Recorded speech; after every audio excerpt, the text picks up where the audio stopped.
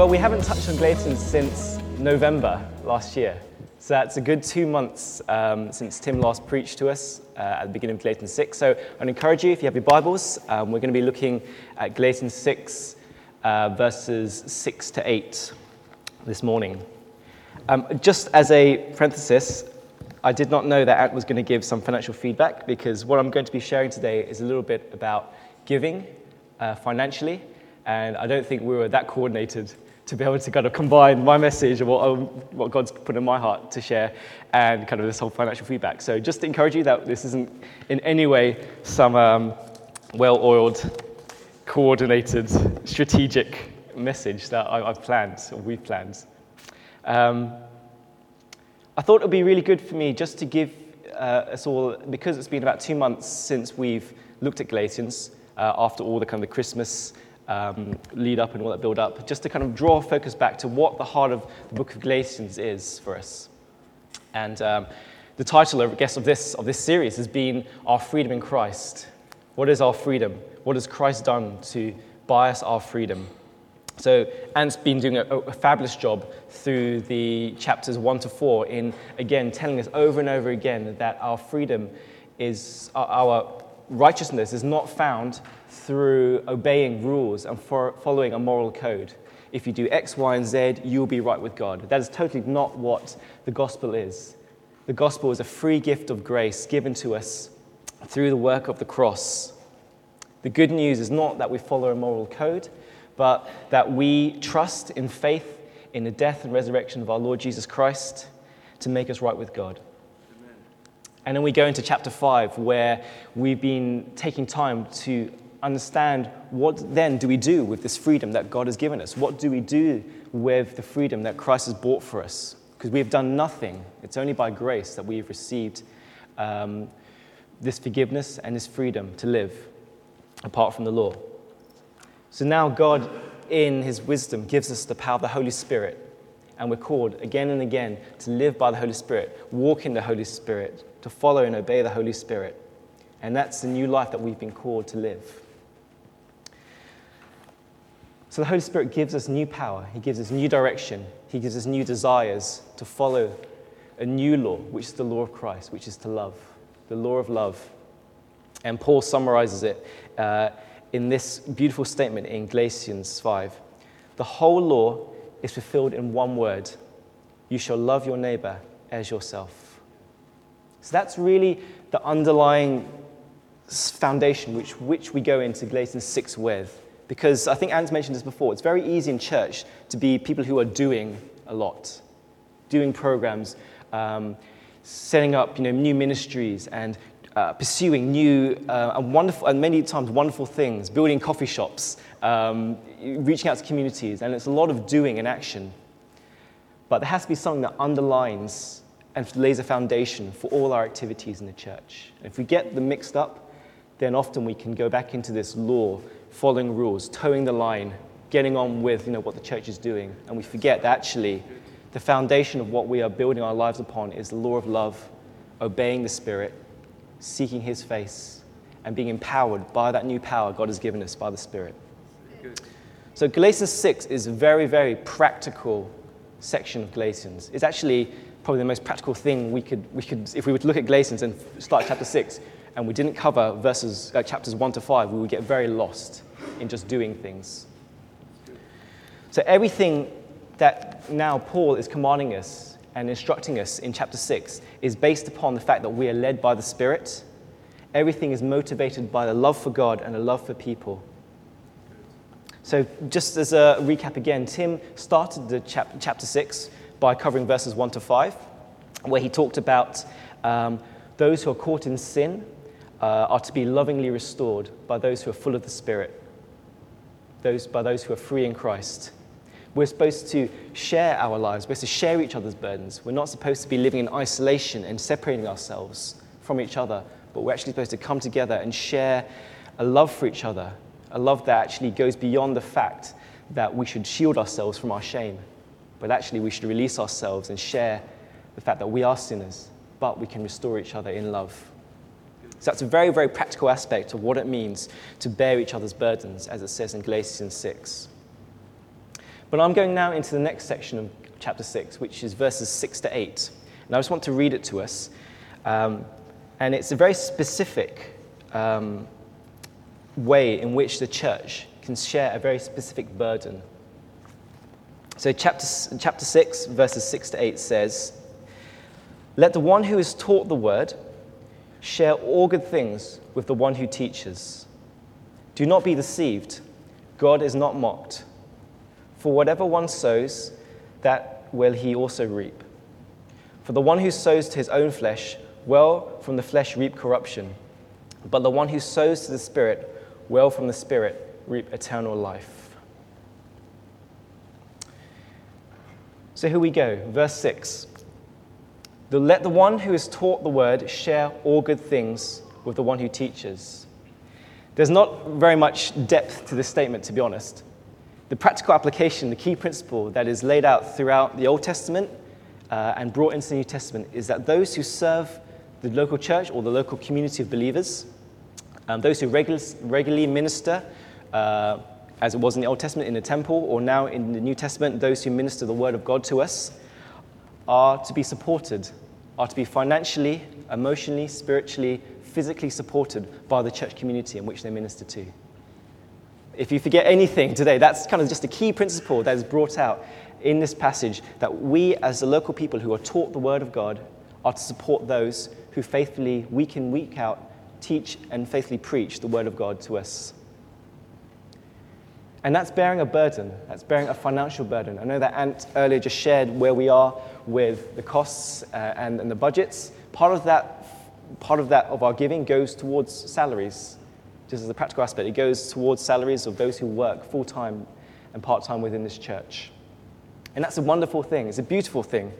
And this verse isn't in isolation either. Just to give some context, elsewhere in the New Testament, 1 Timothy 5:17 and 18, it says this: "Let the elder who rules well be considered worthy of double honor, especially those who labor in preaching and teaching. For the scriptures say, 'You shall not muzzle an ox when it is treading the grain, and the laborer deserves his wages.'" So here in Timothy, Paul is again encouraging the church that those who teach and preach, you are not to not pay them. You are not to not give them and support financially, so that with the work that they do actually they're able to actually pay and live and support their own families. 1 Corinthians 9, again, Paul speaks to the church there. "In the same way, the Lord has commanded those who preach the gospel should receive their living from the gospel." So we want to encourage you this morning that there is a sense that teaching the word of God is a full-time occupation that needs financial support for the person who teaches to live. So it begs the question, why is it so important? Why do we place so much emphasis and importance and priority on teaching the word of God? So much so that we need, or the Bible says and God says that we need to support those to faithfully preach it, teach it, and teach it to the church. If you could, would you just turn your Bibles to Ephesians 4? Ephesians 4, verses 11 to 16. So why is teaching in the church? Why is there such a priority given to the ministry of the word, teaching and preaching of the word? I'm just going to read Ephesians 4, verses 11, and then pick out a few key words which Paul encourages us here. Verse 11 says, "He gave the apostles, the prophets, the evangelists," here we go, "the shepherds and teachers." And verse 12, it says, "to equip the saints for the work of ministry, for the building up of the body, until we attain to the unity of the faith and the knowledge of the Son of God, to mature manhood, to the measure of the statutes of the fullness of Christ, so that we may no longer be children, tossed to and fro by the waves and carried about by every wind of doctrine, by human cunning, by craftiness in deceitful schemes. Rather, speaking the truth in love, we are to grow in every way into him who is the head, into Christ, from whom the whole body, joined and held together by every joint with which it is equipped, when each part is working properly, makes the body grow so that it builds itself up in love. Now, there's a lot packed in there, and the emphasis of my preaching today is not necessarily to preach this bit of the gospel of the scriptures, but just to pick out a few words that Paul instructs us with here about why teachers and shepherds are so important to the church. They're here to equip us. They're here to build us up. They're here so that we attain unity as a body. They're here so that we gain knowledge in who Jesus is. They're here so that we mature and grow into manhood. They're here so that we grow into the stature of the fullness of Christ. They're here so that we're not tossed here and there by waves of cunning teaching. They're here so we can recognize deceitfulness and we can recognize truth. They're here so that we can grow up in love. They're here so we can be taught so that as a church we can be equipped so that every part of this body is working properly and in unity, in oneness and wholeness, building each other up in love. The teaching and preaching of God's word is central to all that Paul is teaching us here. If we fail to hold up the word of God, if we fail to learn and be instructed by the word of God, our worship will become weak, our prayers will become shallow, our love for each other will be limited by our own abilities and our own thoughts. There is a sense that this word of God has and has always been a priority. And I'm safe to say in this church, not just on our website it says it, but through the actions and the way we form the services and the things that we do, everything I would say and hope would continue to be centered along the teaching and the centrality of the Word of God. And there are certain implications then for us as a community. If we as a community uphold and prioritize the Word of God, then we must prioritize the preachers and the teachers.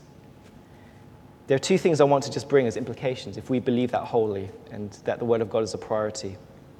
Number one, teachers need freedom to study, think, meditate, and pray. Teachers need freedom to think, study, and meditate and pray. It's very easy. Sometimes I'm guilty of this as well. I come to, maybe it's part of the society that we live in now, that everything's very instantaneous, that we can reach and just download sermons in 30 seconds if you've got broadband, if they're really long sermons. But, you can just get a sermon just like that. You can pick and choose exactly, I want to listen to a sermon on Hebrews 13. I'll search on Google, you find it, it's downloaded, it's done. 30 minutes later, you've had the Word of God. It's preached to you. And we forget sometimes there is a process that needs to happen. There is a seeking after God by the preacher. There is a sense that it's work, grafting, praying, meditating, finding out what the Word of God means and how it should apply to a community. And that is work, that is effort. And in Acts, we read in Acts 6:4, it says that there was a problem in the church. There were many needs. A new church has been birthed, the apostles, and were trying to meet the needs of people. And at the same time, they were praying and seeking God and preaching the word of God to those who were new in the church. And there was a problem because there was many needs, many people grappling for their time and attention. Yet one of the things they decided, and they knew it was good, was that they would set apart those who were preachers and teachers to minister the word of God and to pray. It says in Acts 6:4, but we will devote ourselves to prayer and to the ministry of word. And that what they did, instead of running around like headless chickens, meeting all the needs, they raised up godly, spirit-filled people to meet the physical needs. Not saying they weren't important, not saying that we shouldn't do those things. I'm a preacher, I don't do anything, I don't serve the tea, I don't serve the coffee, I don't tidy up chairs. That's not what we're saying, but what they were saying is that there is a priority that needs to be held to the preparation and preaching of the Word of God and to prayer and meditation. You see, if the Word of God is so loosely held in a church, then we don't put emphasis on the fact that it needs to be grappled with, it needs to be chewed over, it needs to be thought about, well, how does it apply to a community? So the first thing, teachers need freedom to study, think, meditate, and pray about what needs to be taught. Secondly, teachers shall be paid so that they don't have to find other work to support themselves. If the ministry of the word is such an important priority, then surely the time and effort that's put into preparing the messages week in, week out, the teaching, not just teaching, but the praying and the thought process and the grappling of the word, therefore needs to be supported financially. It brings freedom. To support somebody in their ministry as a gifted teacher means that they are free not to worry about how am I going to pay for my kids' education, how am I going to pay for my mortgage, how am I going to physically live. But what it offers them is a chance to have financial freedom to focus their energy and effort into preaching and teaching the Word of God. Now in the Bible, in the New Testament, there were occasions where teachers and preachers freed themselves from that obligation and freed the people they ministered to from that obligation. So Paul, often we read that he was a tent maker. He set up his own business. He prepared so that he didn't have to burden the church. But more often than not, and through the principle of the Bible, it is that those who teach and those who preach are to be supported by the community they serve and teach. And you know what? It's a joyous thing. This is the heart of what, bringing it back to the context of Galatians, supporting those who teach and those who preach is a joyful thing. It's a spirit-led thing. It's an expression of love. Giving and supporting our teachers is an outward expression of love within the community. It is a bearing of a burden within any church community. I love to think this relationship between those who are taught and those who are teaching is like a partnership. It's not I wouldn't say it's not a transaction where I give my tithe and offerings and therefore I expect a wonderful sermon each Sunday. It's a partnership. It is an encouraging sense that I'm here to support the ministry of the word so that the church can grow. It is a fact that you value the word of God so much so that you want to see it flourish for the people around here, for the people who come into this place. I pray that would be our heart as a community, that we would honor our leaders and our teachers, so much so that our wallets and the outward expression of that love we have would flow generously and would flow with freedom. Because I'm not saying to you this morning, give so that we can have better preaching. What I'm saying to you is sow in love.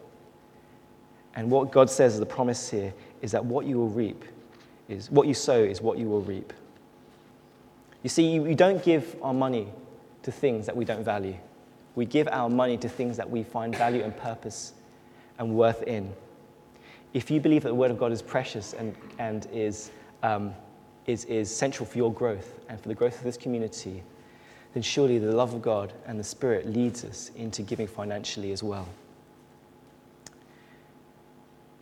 See, the Word of God is a gift to you. It is grace to you. Sowing to the Spirit and supporting preaching and teaching will, and I believe this will ultimately result in reaping in your life and fruit in your life. So I want to ask you just a few questions. Has the Holy Spirit birthed in you an attitude of love towards the Word of God? Does your heart long for the Word of God to be preached and taught to you, to those who come into this place each Sunday? Does your heart long for that to take root and take growth in people's lives? Do you honor the Word of God through the giving of your money, time, and energy? Do you invest into supporting the Word, the ministry of the Word, so that fruit will bear? Do you have a joyful attitude in giving to this church or to mission to see the Word of God flourish both locally and throughout the world? I'd love just to open up this application of this simple verse, supporting the teachers, by saying that, yes, we support locally here in the church. We support our ministers and our leaders here, but we also would love, how many of you would love to see the Word of God preached, taught to the nations? We believe that the Word of God is the hope that will reveal Christ. And many of us already, I'm sure, are investing our time, energy, and money into seeing the Word of God expand through mission and those who teach faithfully to the nations. So in the time I have remaining, just as this chapter is very much about practical applications of the Word, I want to just bring out two sections of practical application. I want to set some practical applications for what this Word means for those who are taught, and I want to set some practical applications for those who are teachers. So for those of us who are taught, all of us in some way have been taught the Word of God in our lives. I just want to, just as a moment, just as we consider, who are the people in your lives who've taught you the Word of God? Just bring them to mind right now. Who are the people in the course of your walk with Jesus, being people who have faithfully taught you the Word of God in different seasons? Who are those people? Just remind yourselves. Just bring your mind, think about what they taught you. What impact did they make in your life? You see, one of the things I think that when Paul says all things, that we should share all things with those who teach, is that we should be reminding ourselves of those who have faithfully taught us, and we should think of ways in which we can both financially, but also spiritually, through prayer, emotionally, through encouragement, physically, through just practical help, support these people who have been faithful to us. When I was preparing for this message, I think the Holy Spirit really convicted me about what it means to apply this in my life.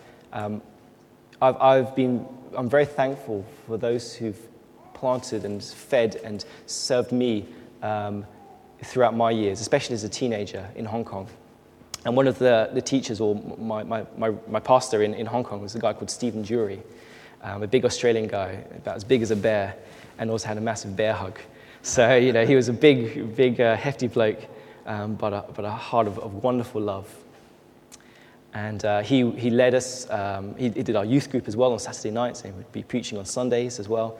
And for 7 years, I was in that church, and so much was imparted to me.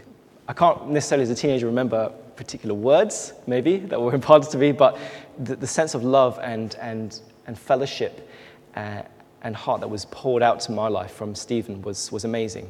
And this week, I was motivated this week just to Facebook message him to see how he was. He was now serving in Macau, in the Anglican church there with his wife. And it was just a sense that I just felt, just out of expression of this learning from this passage, was just to share just my thanksgiving and gratitude for all that he'd done in my life for 7 years. And I received a message back from him, which was just so encouraging. And I think that's what this passage is saying to us, that we are here to support those who are preaching faithfully the Word of God, even if we're not receiving from them right now.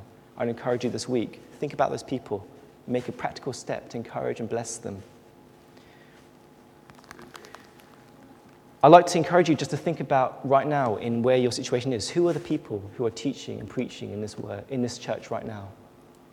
Automatically, my mind leads towards kind of Ant and Helen, who obviously are our pastors in this church. But I'd also like to just encourage you to think about those who come regularly to preach as guests, Andrew Ollerton, Clive, myself, many others who've preached in this church over the last few years, who've faithfully done it, and we should be encouraging them in many practical ways. One of them might be a financial gift, I don't know. But I'll also love to remind you of those who are now upstairs with the kids' rooms, yes, who are faithfully, week in, week out, lovingly preparing the Word of God and communicating it in a way which is not just words, but in creative means, thinking, how can I engage with a child at their level, at their age?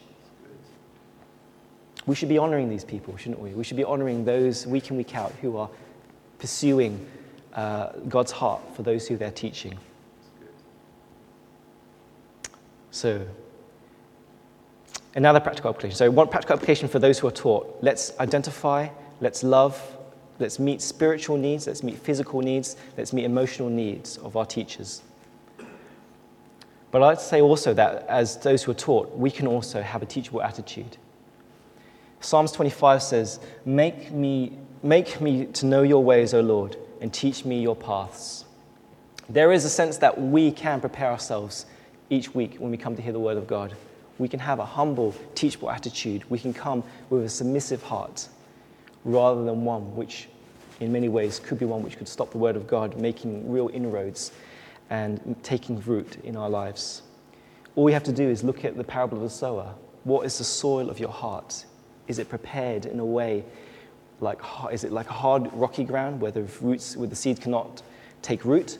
Or is it one where the ground is fertile and ready to receive the Word of God? Proverbs 9:9 says, Give instruction to a wise man, and he will be wiser still. Teach a righteous man, and he will increase in learning. I think I've been guilty of this in my life where I've thought, I know things already. I know, he's preaching that passage. I've gone through that passage before. But there is a sense that if you are wise, if you're truly wise in God's eyes, then you can become wiser still. A righteous man will increase in learning. That's the attitude we want to have as people who are taught the word of God. Humble, teachable attitudes. Practical application for those who are teachers. We can't excuse them, can we? And I speak to myself.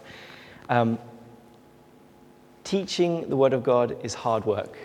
And it's thankfully given me 2 weeks to cover 2 weeks, so this week and next week. And I can tell you it's hard work. It's not an easy task. It's not a 5 minutes the night before. At the same time, it's a privilege. It's an honor. Just in worship today, I was just struck by the privilege of what it means to be able for you to listen through me, what God would want to speak into your lives. And I take it, and I'm sure everyone who preaches at this pulpit is one who takes it as a real privilege and responsibility to honor God and also to honor you. And I'm struck by just a few passages on what it means that we have a responsibility for the church body to preach faithfully.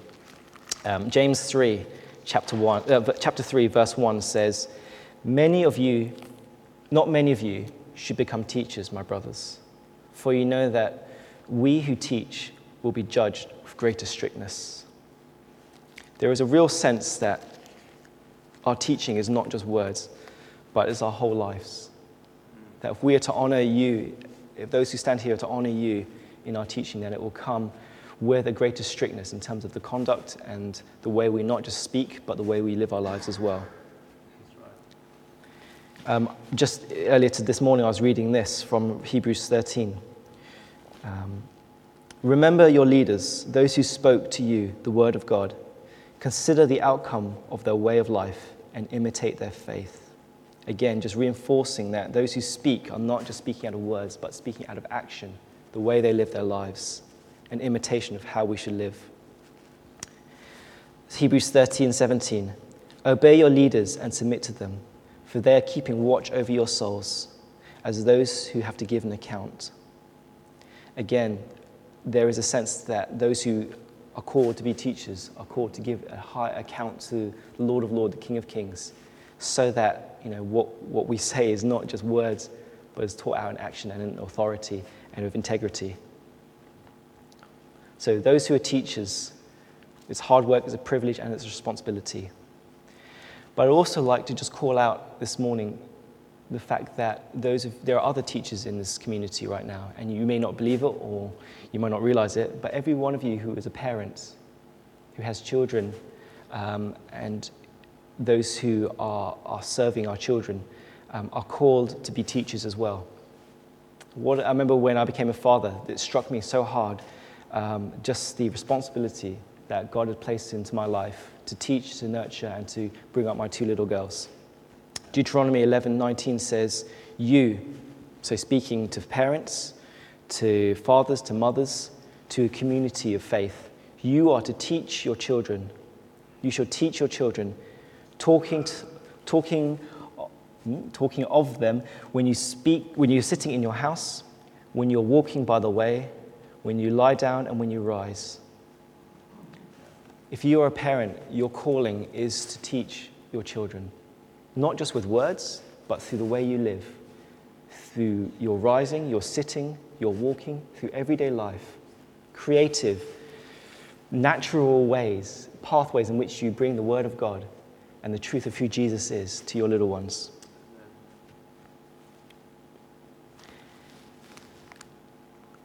Last application for those who are teachers. So firstly, it's a privilege, it's hard work and it's responsibility. It's also responsibility of the whole community of faith, and especially parents, to teach our children. But also there's an encouragement which Paul gives us in Galatians for those who are teachers. Let us not grow weary of doing good, for in due season we will reap if we do not give up. Let us not grow weary of doing good, for in due season we will reap if we do not give up. Preaching is hard work, and I can assure you that when someone preaches, it's not often the magical formula where you say the right things, you preach Jesus, you preach the gospel, you do everything right. I've laid out the truth of the gospel in an ordered, methodical way. Surely people should be changed and transformed. Surely we should be seeing the Spirit move, an explosion of faith, an explosion of people coming to know Jesus. But it says here, do not grow weary of doing that. Do not grow weary of doing good. For in due season, when God ordains it, we will reap. Do not give up. I pray that's an encouragement to everyone here who's faithfully serving their kids, serving this church, serving the youth, serving our children, that you will not give up. You will keep going. You will keep pursuing. You will keep being faithful, because God will bring it in due season. I just want to share about just one incident in my old church. I used to, but Enching and I both served in the youth ministry in our old church back in London before we came to Forest Town. And there were two sets of youth groups. There was the 11 to 14-year-olds, the tweens, you call them, and there were like the proper teenagers who were like the 15 to 18-year-olds. And Enching was doing the 15 to 18-year-olds, and I was doing this middle kind of 11 to 14-year-old kind of age group. And it's a weird bunch, because 11 to 14-year-olds are they're kind of young and still follow their parents around, but at the same time, they're not really old enough to kind of, engage with real practical aspects and teenage issues. So it's a real kind of in between Sunday school and kind of youth group age. Maybe in this church it's different. But I found it incredibly difficult to communicate to these kids. I would dress up. I would do all these kind of creative ways to try and engage them. And I remember we did this one series on the Ten Commandments, where I was sharing about how Jesus takes the commandments and he makes them even harder to fulfill.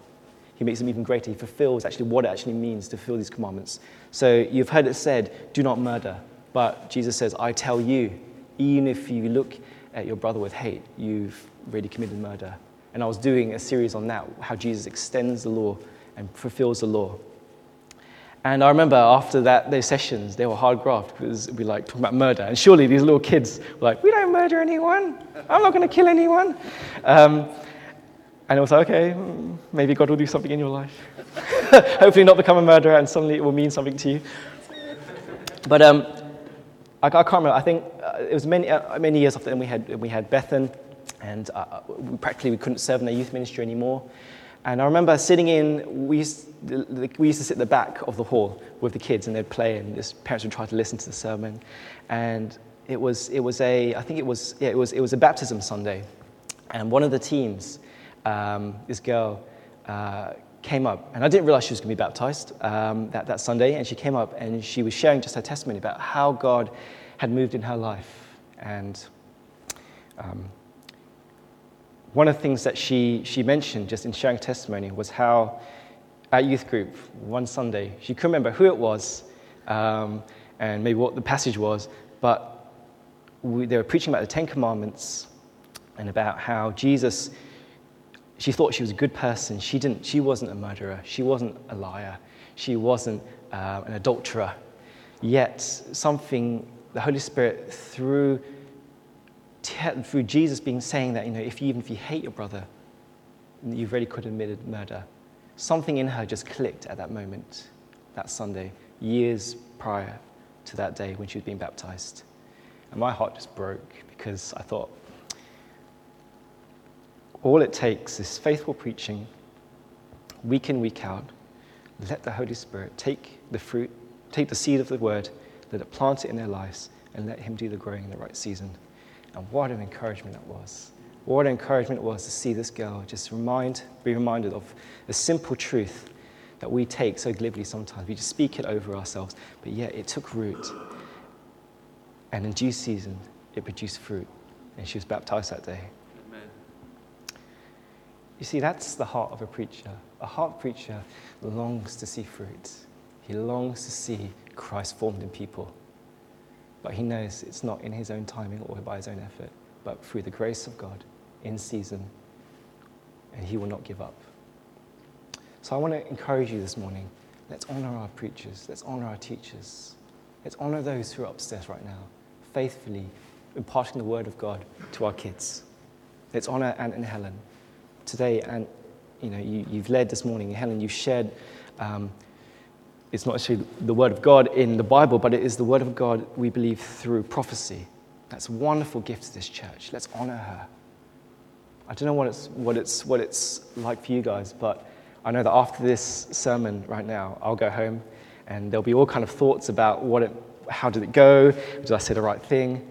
There is a process that happens both before and also after a sermon. And you know what? Teachers need encouragement. They need to know, not glib, that was a great sermon on specific things, but want to see is heartfelt, transformational change in our people's lives. Just to end, I thought one of the things that we could do is I want to interview Anna and Helen because they are our regular week in, week out preachers. We support them financially through the giving of this church. What I want to do is just to ask them just a few questions about what it means to be serving on this pulpit week in, week out. And it's really for you guys to understand and give you opportunity to kind of see beyond what just happens half an hour, 45 minutes on a Sunday. So I just thought I'd start with Ant, if that's okay? Yep. Coming up. So I have just about 3 questions, which I thought I'd just share with you. And just for yourself, what is your usual preparation in leading up to kind of preaching on a Sunday? What's your usual weekly routine?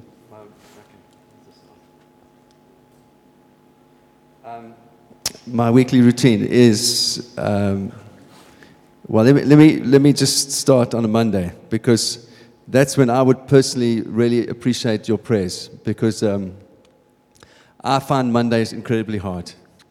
I find what Ed was saying in terms of the before and the after. I love the before and I hate the after. I can feel on a Sunday night, you can ask Helen, I can only describe it as a spiritual thing that happens. I can feel this thing coming on me, and it's not like a depression, but it's like a darkness that comes on my life. And I'm not trying to be dramatic. It's just this is the way it is. And I think I think of Elijah after he stood up to the prophets of Baal. He went and he lay down under the tree and he said, "I want to die, God, I want to die. Just take me now." And I sometimes have felt like that. For me, preaching is an incredibly spiritual thing. And I can feel sometimes when I say something on a Sunday, I can feel the spiritual thing coming back at me. It like pushes back.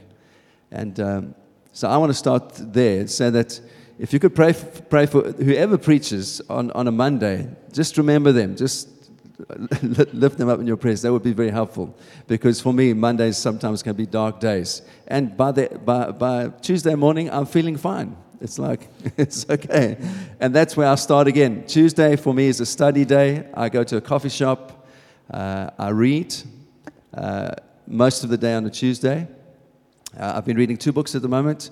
One on heaven by a wonderful theologian from America called Heaven's Promise. And I'm going to be looking at heaven with you in the next 6 months. The other thing I've been looking at is the Holy Spirit. And we're going to do a series on the Holy Spirit next. And then I've been looking at reading a book by Martin Lloyd-Jones on preaching, because I believe preaching is the thing we are called to do. Amongst everything else that the church does, preaching is the thing. So by the end of Tuesday, I have an outline for my message. Then I start to pray and think. And then again on Thursday morning, normally Thursday mornings, I construct what I'm going to say on a Sunday. So for me, there's 2 full days that I take to think and pray, and sometimes I walk quite a lot, and so I go for a run, and when I'm running or walking, I'm thinking and praying and asking God to help me for Sunday. So that's how my week happens. Tuesdays and Thursdays are preparation for Sunday morning. Thank you. I think that's good to hear, isn't it? It's good to hear that the time and energy that's required, and also not just the physical time, but the emotional energy that's required to invest week in, week out. Helen, can I just ask you a question, if that's okay? One of the things that we talked about today was the fact that to preach the word of God and to be faithful in sharing the word of God, that you need time, energy, and you need almost to be released to do that work. So how as a church and the people in this church, how can they release you and to minister the word of God?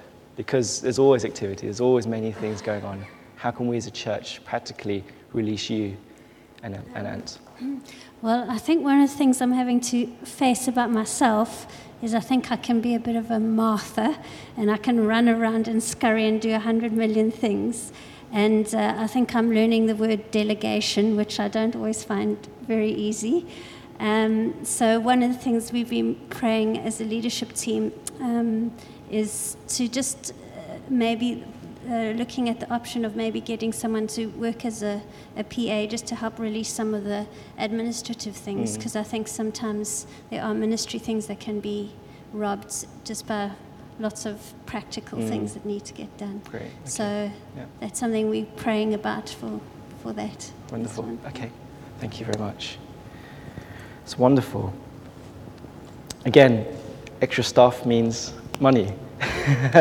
And we want to be a church that is a blessing, where we honor the word of God, support our ministers. You're allowed to go. Could we stand? I just want to encourage you, if you, in some capacity, whether as a parent, a preacher, a life group leader, where you are teaching the word of God, a youth group leader, would you just raise your hand? Because what we want to do, we want to pray for you. If you're involved in any type of ministry, if you're a dad, if you're a mum, we need to be praying for you. We need to be praying for your kids especially, but we want to pray for you. And those of you around, would you just look at those people right now and just bless them? Let's just pray for them. Let's just pray that the word of God would be fruitful in these people's lives. If you're not near somebody, come on, as a community, let's gather around these people. Let's raise your hands up high so they can see you, because not a lot of you parents. If you need help as a parent, come on, let's pray for these people, that they would be honoring the word of God and bringing fruit into the life of this church.